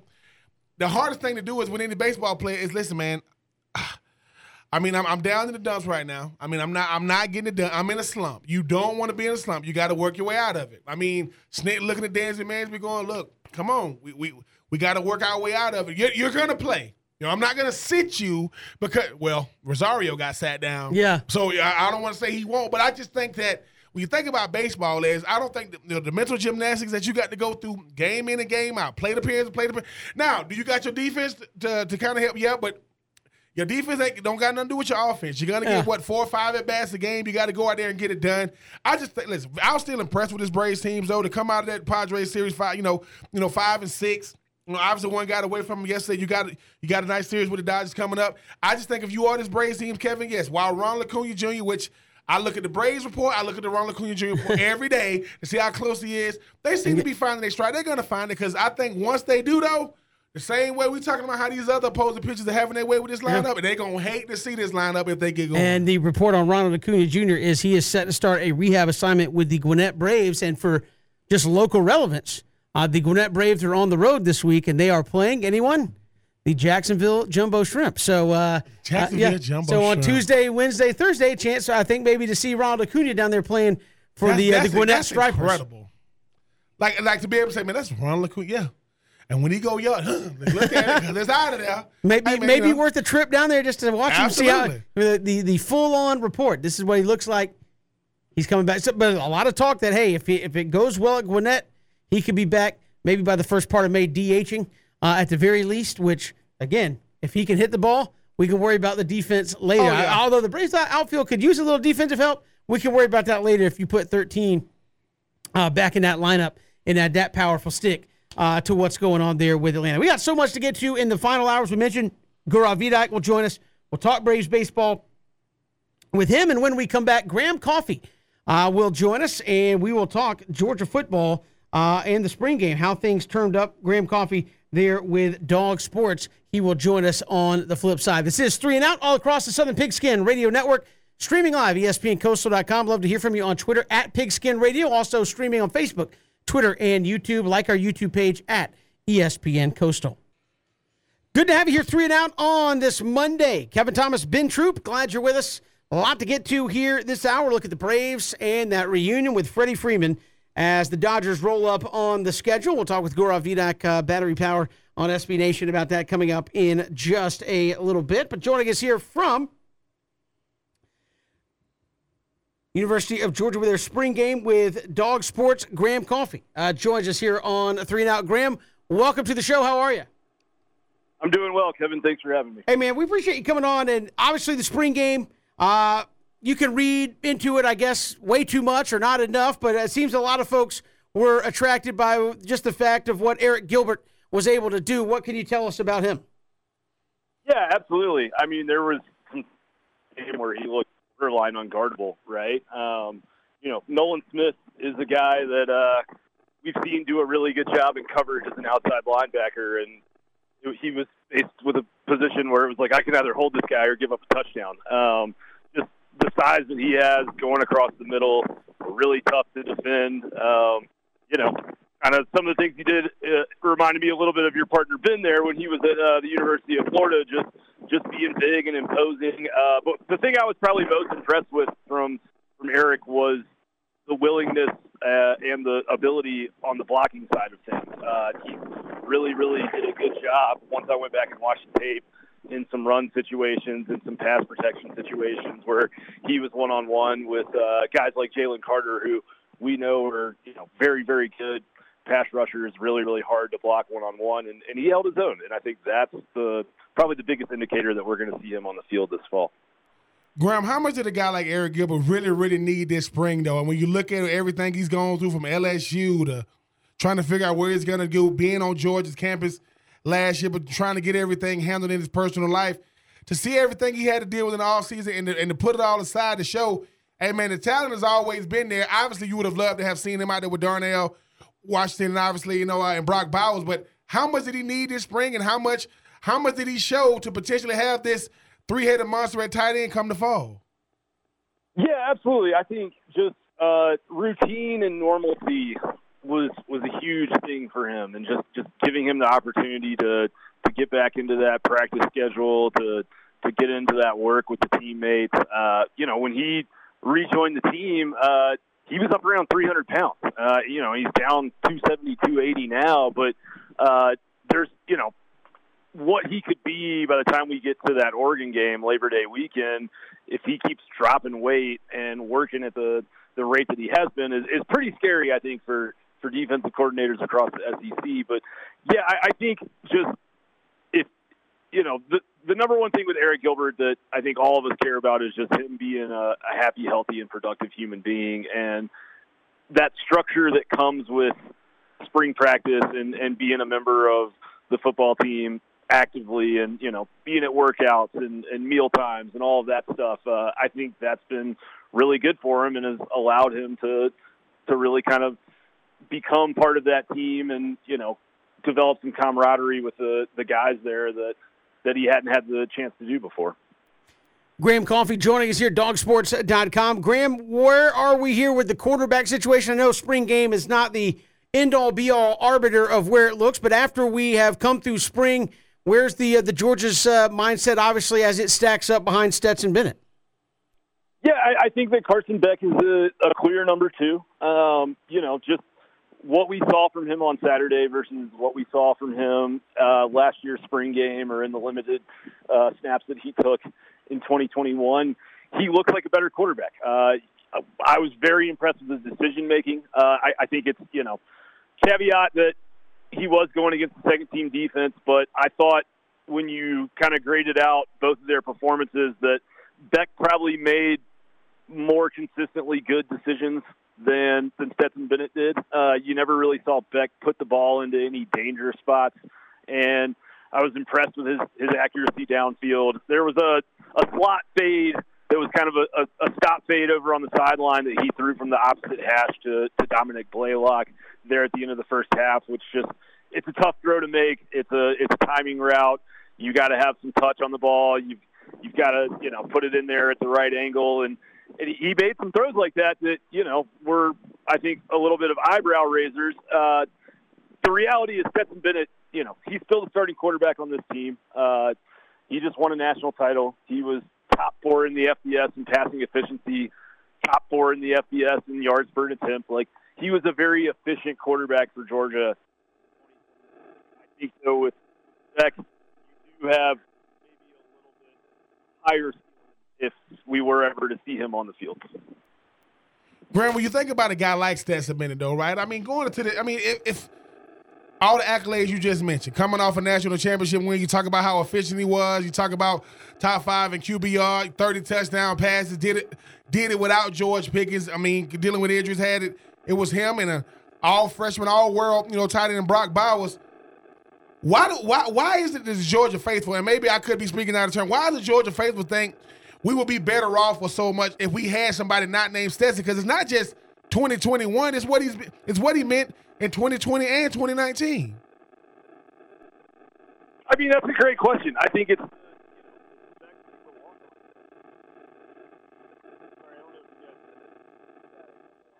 I think we may have lost Graham there. We'll try to get him back on the program and join us. So, Ben, that's an interesting thought there for Georgia fans. Again, and I guess it's just a matter of you always want the guy that's behind you at the end of the day.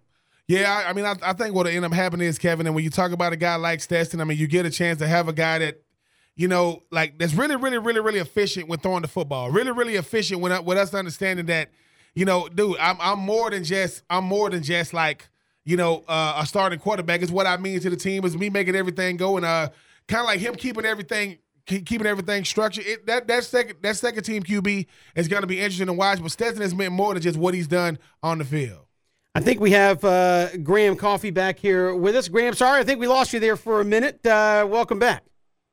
Thanks. No worries. To answer Ben's question on Stetson Bennett, I think it all mostly comes back to him being a walk-on, right? I think if he was a guy with a different recruiting pedigree or maybe a couple inches taller, we probably wouldn't have some of these conversations because the numbers are good and the performance is good. And, he was able to really efficiently lead that offense last year. But the flip side of that is, like we were talking about a moment ago, you go back and watch some of that film from Saturday, there are some spots where he pushes the ball into some windows that you don't want to see your incumbent starter pushing him into.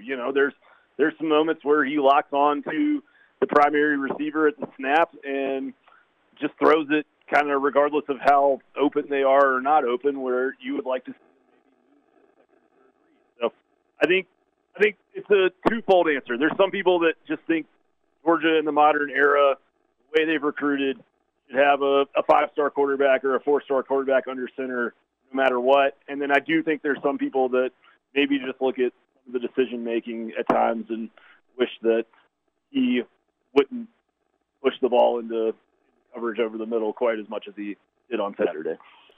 Graham Coffey joining us here from dogsports.com. And Graham, over to the defensive side where, again, probably there's no way they can live up to what that unit did last year. But who are some guys that you think really had a good spring and are going to fill in their roles really nicely at the end of the day?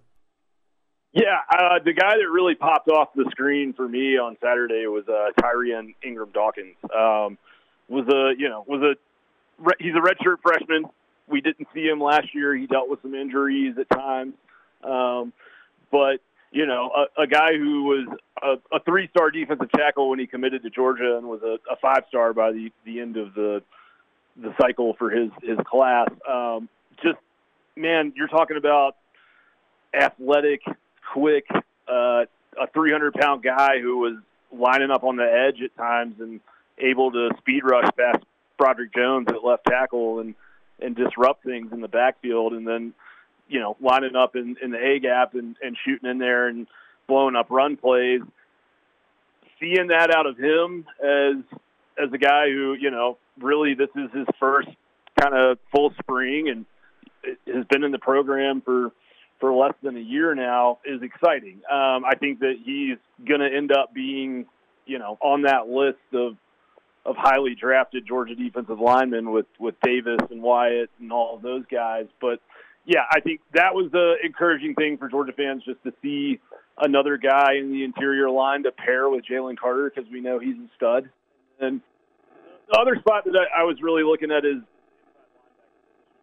lost 3 NFL guys in Dean Kendall and Quay Walker. Tresman Marshall had a great day. He did some nice things, some delayed blitzes, and when he had a chance to rush into the backfield, he was good. He was great diagnosing run plays. But where I was really most impressed with him was how he performed in pass coverage. A lot of times, young linebackers, that's kind of where they're going to look the shakiest. He did a really good job reading Stetson Bennett's eyes in certain situations. Had his hands on 2 balls that he could have picked a third pass off, picked a interception off of a deflection from David Daniel, the safety. So he just kind of was around the ball and everywhere. Jamon Dumas-Johnson and Jelon Walker were kind of the 2 inside linebacker names that I've been hearing the most buzz about in the spring. But Marshall's performance was really, really impressive, and I think that should probably ease a little bit of anxiety for Georgia fans, knowing that you've got another guy at inside linebacker who looks like he can come in and play the role. I think with what Georgia had on defense last year, there were so many things they could do schematically to protect the secondary and things they could do from a blitz standpoint that just nobody in college football can really do. I don't expect Marshall and Dumas-Johnson and Walker to immediately be able to do those things, but I think that play the position and not be liabilities. And speaking of a guy that decided to come back for his senior season, Nolan Smith, a guy that definitely made a huge impact last year on that historic Georgia defense. What do you see his role being in the fall? You talk about guys like Jalen Carter, who is going to be a stud. I mean, different guys around, on that D line. Nolan Smith is a guy. I mean, in some publications, was the #1 recruit. 4 years ago, decided to come back in senior season to be that headliner. How did he look in the spring, and how does he how's his role looking to be more more intensive? Come the fall. Yeah, absolutely. I mean, to your point, I think we're going to basically see him on the field. He's going to be a 3-down player for Georgia on defense this season. And the thing that I've heard the most about Nolan Smith this spring is just how he's really stepped into that leadership role with some of the guys who've departed. You've got a new you have a new outside linebacker coach at Georgia. And he's been telling people that in practice, Nolan Smith and Robert Beal are getting to the young guys to help them correct mistakes before he can even get to them, which is what you want to see, right? Players leading players instead of coaches having to always kind of come in and correct everything. But, on Saturday, we saw him get caught in coverage once on that Kendall Milton touchdown where Milton kind of came in that halfback seam route out of the backfield. But other than that, you saw him doing a lot of the same things you saw him do last year. He's around the ball. He's relentless with his pass rush. Got in the backfield for a couple sacks. It's tough to really judge sacks in the spring game, as you know, because these guys aren't allowed to hit the quarterback. But I think that he's primed to have another great year. But I think most importantly for Georgia in 2022 is just going to be that leadership and experience that he brings and kind of keeping the standard that was set by all those veterans on the 2021 defense. Graham Coffey, Dogsports.com, joining us. And, Graham, you get the news that Amarius Mims coming back to Georgia. Late last week he was, damping it up with Mike Norvell at Florida State. A couple days later he's saying, no, I'm not transferring. I'm coming back to Georgia. How big is that, and what ultimately you think has led him to come back to Georgia? Yeah, I mean, I think it's huge for Georgia, right? Like what I see it is kind of a culture win for UGA. That's he's the most highly recruited offensive tackle in the history of Georgia football, which is saying quite a lot. And he struggled with the de-recruitment phase, which a lot of guys bad guy or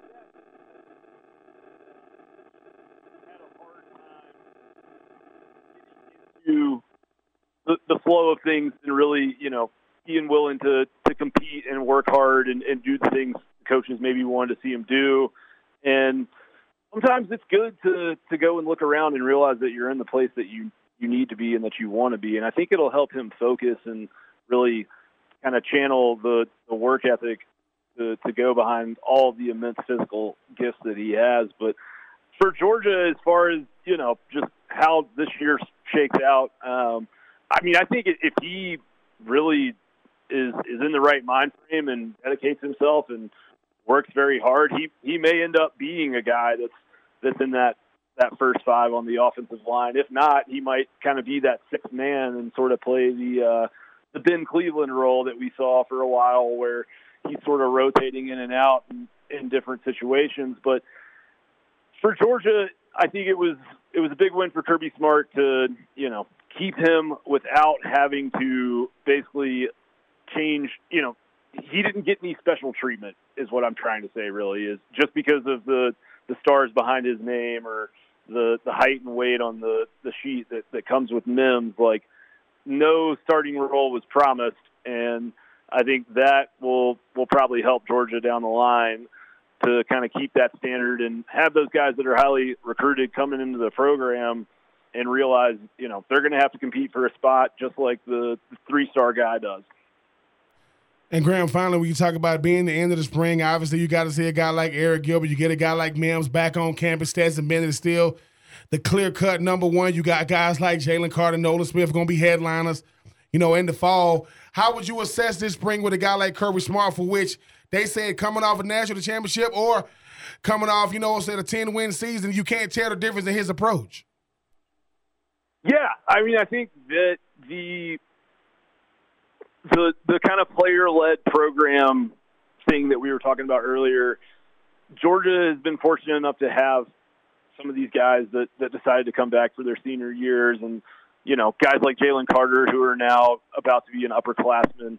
Those guys have really stepped up and taken on more of a leadership role, and I think that's huge for Georgia. But I think, it's one of those kind of things for UGA with Kirby Smart. It's like, if it's not broke, don't fix it. The approach that he has taken has gotten them to this point, won them a national championship last year, and I think continuing to kind of run things like you're trying to get to the top of the mountain instead of acting like you're on the top of the mountain is probably the best way to stay there. What you saw out of Georgia on G-Day, at least for me, and what I expected to see, I thought you saw a little bit better looking football team than I expected to see at this point, especially on the offensive side. They were explosive. There's a lot of guys on the skill side that can do some exciting things. So I think they're probably a little bit ahead of schedule for where you might think they would be with what they lost and coming off a national title. But it seems like that there's kind of the right mindset in that program right now, where all these guys are watching the stars of that 2021 team, go to Indianapolis, have a great combine. They're about to be first-round draft picks in New York in a couple weeks. And I think they want to follow that same path to get to the same place. And so that's definitely helped, I think, kind of keep everybody's minds in the right places coming off a national title. Graham Coffey, dogsports.com, our guest here on 3 and Out. Graham, really appreciate the time. Thanks so much. Absolutely. Thank you guys for having me. Appreciate it. Graham Coffey joining us here. Dogs wrapping up spring, and again, looking like another team that's going to be tough to deal with in 2022, coming off the national championship. And sometimes people say, well, it's hard to go back, and it is, but you got a lot of talent, Ben, there in Athens. Yeah, the one thing that Kirby Smart has really, really done outside of building that five-star culture is he stockpiles. when you talk about Mims coming back, Kevin, that says a lot because, like I said, listen, we're going to do all we can to get you. We're not going to cater to you after we get you. If you don't want to be a part of this winning program, we're going to wish you the best. He went out there and saw that the grass isn't greener on the other side, so he decided to come back. I think it says a lot about Mims. It says even more about Kirby Smart is building in Athens. Yes, different year, same result. If you ain't Alabama, if you ain't Ohio State, maybe Clemson, it's going to be hard to beat them boys from Athens. We got more to come here on this Monday. Gaurav Vidak will join us in about 15 minutes talking Braves baseball. It's the Freddie reunion tonight with the Dodgers. It's 3 and Out on the Southern Pigskin Radio Network. Good to have you back here. We'll talk with Gaurav Vidak. Battery Power on SB Nation. Talk some Braves baseball as the Freddie Reunion Tour sets up tonight for the Braves as they take on the Dodgers. Coming off a 2-2 series with San Diego. Would be nothing better than to take 2 out of 3 from the Dodgers, but it's Huascar Ynoa against Clayton Kershaw coming up a little bit later tonight. Ben, we're almost 10 days. We are 10 days away from the draft as, again, teams making their final preps. And, again, the Falcons, we talked a little bit about them. The Jags, you've seen a little bit less movement in talks there. A lot of people think it's locked in. Write it in marker, Aiden Hutchinson. We've seen that really for weeks now. But I'm trying to think back the last few years in the draft how much, when it's been a guy that's going to be number one, outside of Trevor Lawrence, which seemed to be pretty locked in, how often a guy that's been the pick for so long, actually, when it's not a quarterback, still comes to be true. It's seldom. It's seldom, Kevin, because you know just like I know, right? If somebody keeps saying the same name over and over and over and over and over and over again, people are gonna start taking interest. And this is the age of social media, aka mock drafts, aka opinions, aka 270 characters, and people are gonna break it down. And certain people, they know what they say holds weight. Now, Aiden Hutchinson, look, I think it's gonna be when I say the clear cut, that means that, you know, is he the best pick? I don't know. Is he the best player? I don't know. But I think when you look at what Jacksonville needs, once again, real similar to an Atlanta team, they address some things in the offseason with Christian Kirk and Evan Ingram. You know, they're going to get a healthy Travis Etienne this year. They're going to get stable, they're going to get a stable, head coach, Doug Peterson. You add a guy like Aiden Hutchinson to go along with a Josh Allen, because K'Lavon Chaisson, I mean, he's going to year 3. You know, he hasn't really been the guy they covered him to be coming out of LSU, kind of like a tweener. You know, undersized to be like an outside linebacker / defensive end and not really able to get past rush or stop the run. Aiden Hutchinson going to have a lot on his shoulders. But I think now, Kevin, I always say this. The 3 main things you need: quarterback first, guys that chase them second, and then a left tackle. Because you look at how much, these defensive ends are valued. A guy like Aiden Hutchinson, man, he came on strong in his senior year, definitely this year. If he can go out there and have, double-digit sacks, which is going to be the barometer for a first overall pick, Kevin, I mean, I think he'll be just fine. But like I said, it's not Aiden Hutchinson's fault. I mean, I remember when, 2006, Mario Williams, North Carolina State. He's going to be number 1 overall pick. 6'6", 6'7", 290. Reggie Bush, number 2, and V.Y. the Legend, number 3. So, and like I said, Kevin, for every player that pans out, you got a bunch of players that don't. So if Aiden Hutchinson, and I'm not calling this, by the way, if he does go number 1 overall and he doesn't become a 100-sack guy, first-team All-Pro, people call people a bust. No, man, sometimes I could just be a quality football player. Like, everybody's not going to be, quote, the face of the league. I just think that if a guy like Aiden Hutchinson, he got the size, he got the ability, he got the gifts, he got the brand, he got the look. Hopefully he'll be the pick come next Thursday. I should never trust my gut feelings on these things. I just feel like it's not going to be him. If it's not, I feel like this is not an okie doke, but it's like, well, who do you think it's going to be if it's not him? Think it's going to be Travon Walker? You think it's going to be? I mean, Evan Neal? I think if it's not him, it will be Travon Walker or Evan. Because to me, I think that would be the ultimate okie doke. Because people. I mean, if you don't want to trade the pick, you say, hey, we're going Aiden Hutchinson, and people stop worrying about your pick. Yeah. And it's like, okay, number 2. And maybe they're like, well, we feel pretty good. We're going to get, Evan Neal. Do we fall for this? Do we fall? And we're taking. Do we fall for this trap every year with the draft? No, but I mean, to me, I still think that would be a correct pick. If you're like, you got to get after the quarterback. How about you have a number 1 offensive lineman that's going to come in and play tackle to protect your number 1 quarterback? I would not have a problem with it. To me, if you go Aiden Hutchinson, you're like, well, we hope he could turn into a guy you've said this. He better be a direct impact. Like we've had guys on the show, 9-10 sack guy, year number 1. Well, easier said than done. I remember a number 1 pick for the Falcons coming out of Clemson. Had a lot on the tape. And one year he did lead the league in sacks. The next year it took 6 games for him to get the first sack. And so very inconsistent. So I think if you're Jacksonville, to me, I'm going with the known commodity to protect my quarterback. That's just me. Yeah, but again, that's my gut telling me that the Jags are saying defense, and they have no reason to really okey doke other than to kind of mess up some other people's thinking in a draft that, hey, Aiden Hutchinson's going to be gone. We'll start thinking of the draft. Nope, okie doke it out. And then maybe you create some chaos below you in the draft because certain guys are now, or he's now available when a lot of people thought maybe he wouldn't be. So who knows? I know we keep hearing it. My gut tells me they're going to go a different direction. Based on nothing, but other than my gut. No.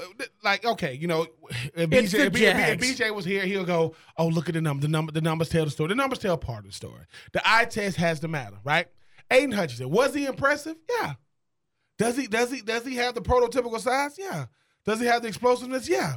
When people start saying, yeah, but I say, okay, now, let's get to the part of the conversation we don't like. Let's get to the but part. But against elite competition. Yeah, like Georgia, what happened? Well, that's kind of matter. Yeah. So we'll see what happens, Kevin. But like I said, the number 1 overall pick, it should be, you say his name like Myles Garrett. He wasn't that good. Have you seen Myles Garrett since he's been in Cleveland? And I just the SEC can't be the barometer. I'm not saying that the Bosa brothers and Chase Young, I get that part, but we'll see, Kevin. He's probably going to be the pick overall. 10 days out. We'll see what the Jags decide to do. We've got more to come. Gaurav Vidak joins us, Battery Power on SB Nation, talking Braves baseball next. It's 3 and Out on the Southern Pigskin Radio Network. Good to have you back here, 3 and Out. Kevin Thomas, Ben Troop, Braves and Dodgers on the West Coast. The big Freddie Freeman reunion here tonight. Joining us here on the program to talk about that and much more. Braves 5 and 6 here in the early going. Gaurav Vidak from SB Nation and Battery Power joining us here. Gaurav, welcome, man. How are you? I'm doing wonderful. How's everyone doing on your side? Hey, man, we're doing fantastic. For all the bad that has been with this Braves team, there's been a lot of good as well. Before we get to that, talk about tonight. Is this actually, Ben and I talked about this earlier, is this actually a good time for this to happen? Rather than the first Braves-Dodgers matchup to be in Atlanta, is this the salve to the wound for all the people who are mad at Freddie Freeman being on the Dodgers, where it's like, look, here it is. You get to see it. He'll be in Atlanta 2 months from now. Get over it. I absolutely love that line of thinking. Just get it out of the way. Let everyone talk about it on Twitter, on Facebook. Just get it out the way, and let's focus on baseball the rest of the season. I'm 100% for it. It's over on the West Coast. Everyone will get their hot takes out the way, and we can really focus on what's the important thing, and that's the game at hand. And go on, when you think about a guy like Freddie Freeman, I mean, we act as if Freddie Freeman didn't give the Braves 12 years, an MVP, a World Series. I get the fact that you didn't want to see Freddie Freeman leave, but this is just business as usual, and you did get a guy in Matt Olson who was lighting it up right now. Right now, it's essentially everybody wins. Freeman gets to go back home. Like you said, he had a fantastic career with Atlanta. He brought us a title. Couldn't be happier with how he was as a professional, representing the city, representing where I grew up from. And then you bring in someone like Matt Olson, who's leading the league in essentially everything right now. He's letting his bat do the talking. He doesn't want to be in the limelight. He's producing. Right now, as is, everybody's happy, and let's see if we can continue that way. It's going to hurt, when the Dodgers come into Atlanta, and I do see Freeman in a Dodger uniform, because I've been covering him back since he was in Rome. And so seeing him in a Dodger uniform is going to be really, really weird for me. But it's worked out for everybody. It seems like everyone involved on that level is happy, and it's really just fan expectations that are kind of getting in the way of things. But as is, it seems like I said, everyone's happy. Everyone's happy on the team they are now, and let's see how the season plays out. Gaurav Vidak joining us here on 3 and Out, and Gaurav, obviously Matt Olson has been great, and the middle portion of the lineup has been good, but what's it going to take for the rest of these guys to kind of snap out of it? Dansby's been horrendous at the plate. Rosario's not been good. Alex Dickerson, I believe, is batting under 100. I mean, how do you get some of those guys back on track where we're coming up on 2 weeks into the season and some of these guys aren't even batting 100? Yeah, that's really the tough part. What's going to help is definitely the return of Ronald Acuna, who's going to be back doing rehab games, I believe, tomorrow with AAA Gwinnett. So his return to the lineup is going to have a massive change. It's going to shift around a whole lot. So that's certainly going to help. But when it comes down to it, Dansby has to produce. Eddie Rosario have to produce. Those are two people that are going to be in the lineup pretty much the entire season, and the Braves are counting on him. It doesn't necessarily have to be, at elite levels, but they need to produce more towards their career norms, and they aren't doing so. It's tough because really with Alex Dickerson, you look at more of his advanced stats, and you think, okay, he's getting really, really unlucky right now, and you think that's going to by the law of averages, even out over time. But you look at Dansby Swanson, he's striking out almost 50%, and that's not who Dansby is. He's pressing right now. He's trying to figure things out.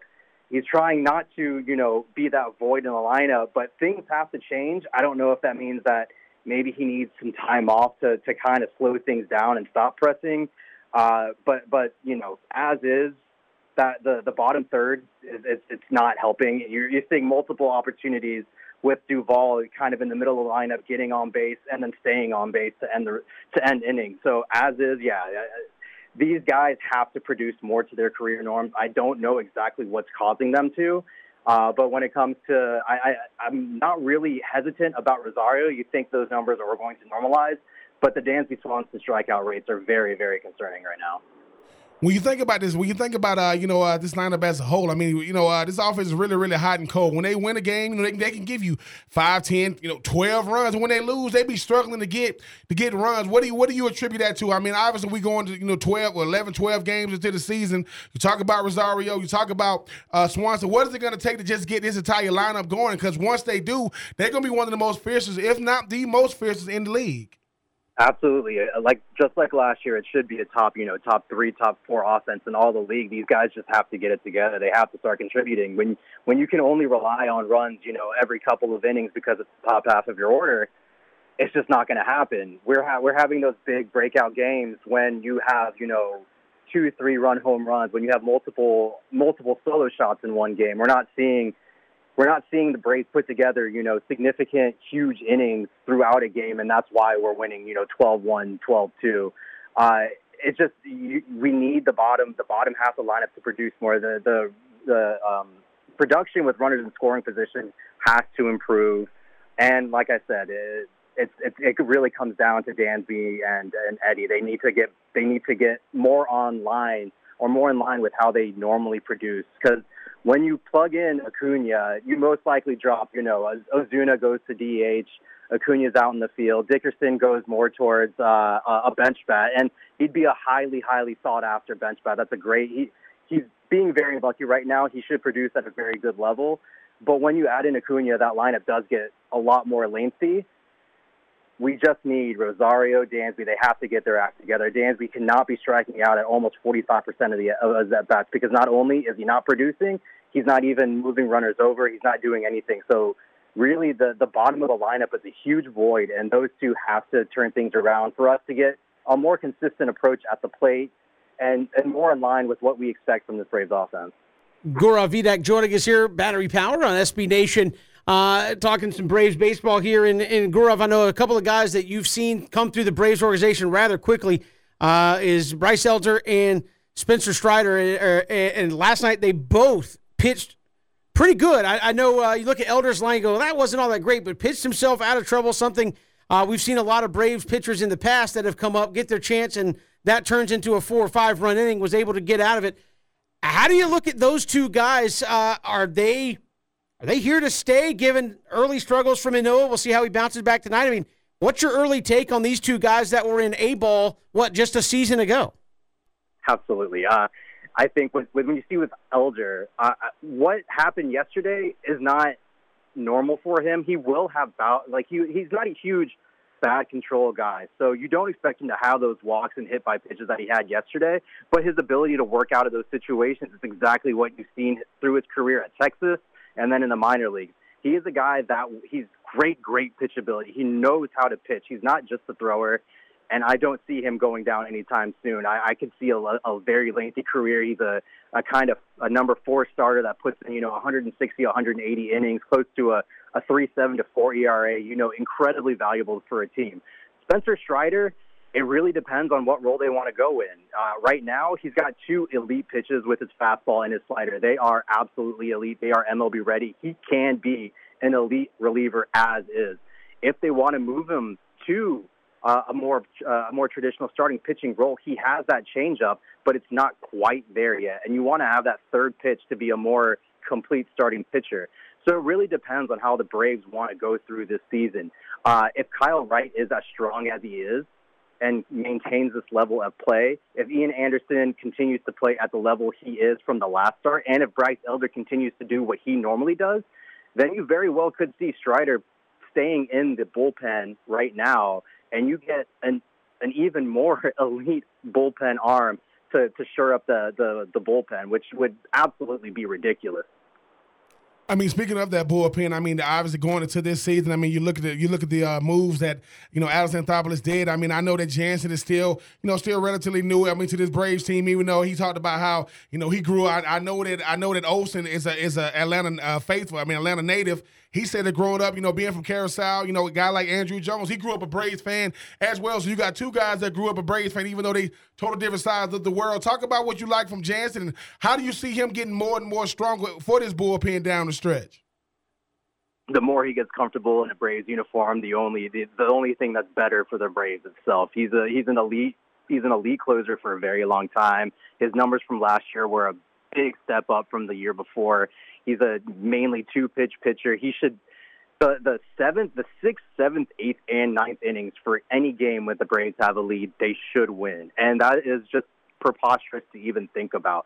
To have that kind of depth and those kind of elite arms in the back end, to be able to make a claim like that is just ridiculous. So I could, as the season progresses and we get a few more tighter games and this Braves offense starts to contribute a little more, because you don't expect Rosario to hit sub 100. You don't expect Dansby to strike out 40%. These numbers are going to improve, and then you add in Ronald Acuna.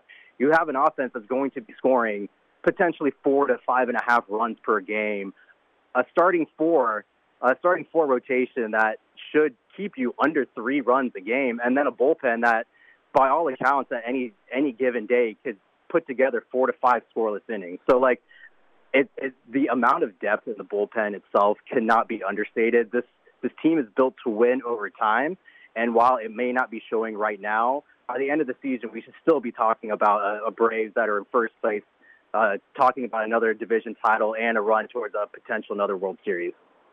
Gaurav Vidak joining us here, Battery Power on SB Nation. And finally, Gaurav, obviously this is going to be an emotional series for the Braves going up against Freddie Freeman. To me, also a very early litmus test to kind of what your team looks like stacked up against the Dodgers, who many people project are going to be right there with you for the potential World Series representation. What are you looking for out of these next 3 games? Are you looking for 2-1? Is it just be competitive? What are you looking for here against the Dodgers these next 3 days? I always go in with wanting a sweep, but really, since it's so early, like you said, it's a great matchup. These are the 2 best teams in the league, just bar none. I can't really think of any other team that comes close to the overall structure and the way these 2 teams are built.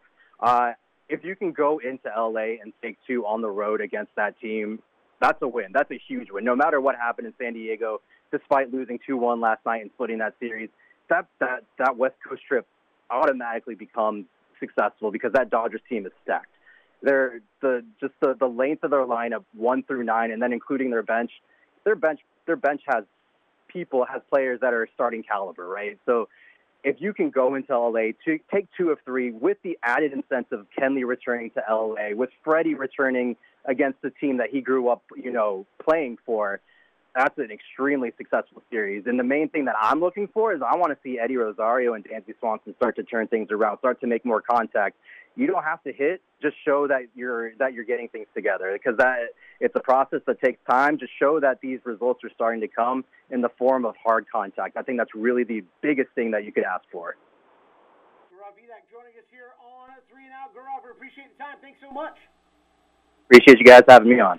Gaurav Vidak joining us here on 3 and Out. Braves and Dodgers coming up tonight. Going to be a lot of emotions in the building. Kenley Jansen, Freddie Freeman going up against their former teams. We got more to come. It's 3 and Out, Southern Pigskin Radio Network. On this Monday, Kevin Thomas, Ben Troop, glad you are with us. Coming up later tonight, Braves and Dodgers. A lot of people looking forward to this one, not only because the 2 teams are excellent, but because Freddie Freeman, Kenley Jansen going up against their old teams. Of course, you'll have the Matt Olson, Freddie Freeman. They'll get to chat with each other if one of them gets on. Of course, Dansby, spring training going, oh, there's his lockers. He's got a lot of love for Freddie Freeman. So we'll see. Like I said, we'll see what happens. Here tonight, I'm looking forward to. We got about 30 seconds. Man. Jansen, Freddie Free. Listen, bump all that. Rosario, Dansby Mansby, get a hit. Just get on, man. Just do something. Just do something at the end of the day. It will make us happy. It'll be Huascar Ynoa against Clayton Kershaw. So, yeah, got an uphill climb right there just off the pitching matchup. We'll see what the Braves can do. We'll talk about it tomorrow here on 3 and Out all across the Southern Pigskin Radio Network, streaming live, ESPNCoastal.com.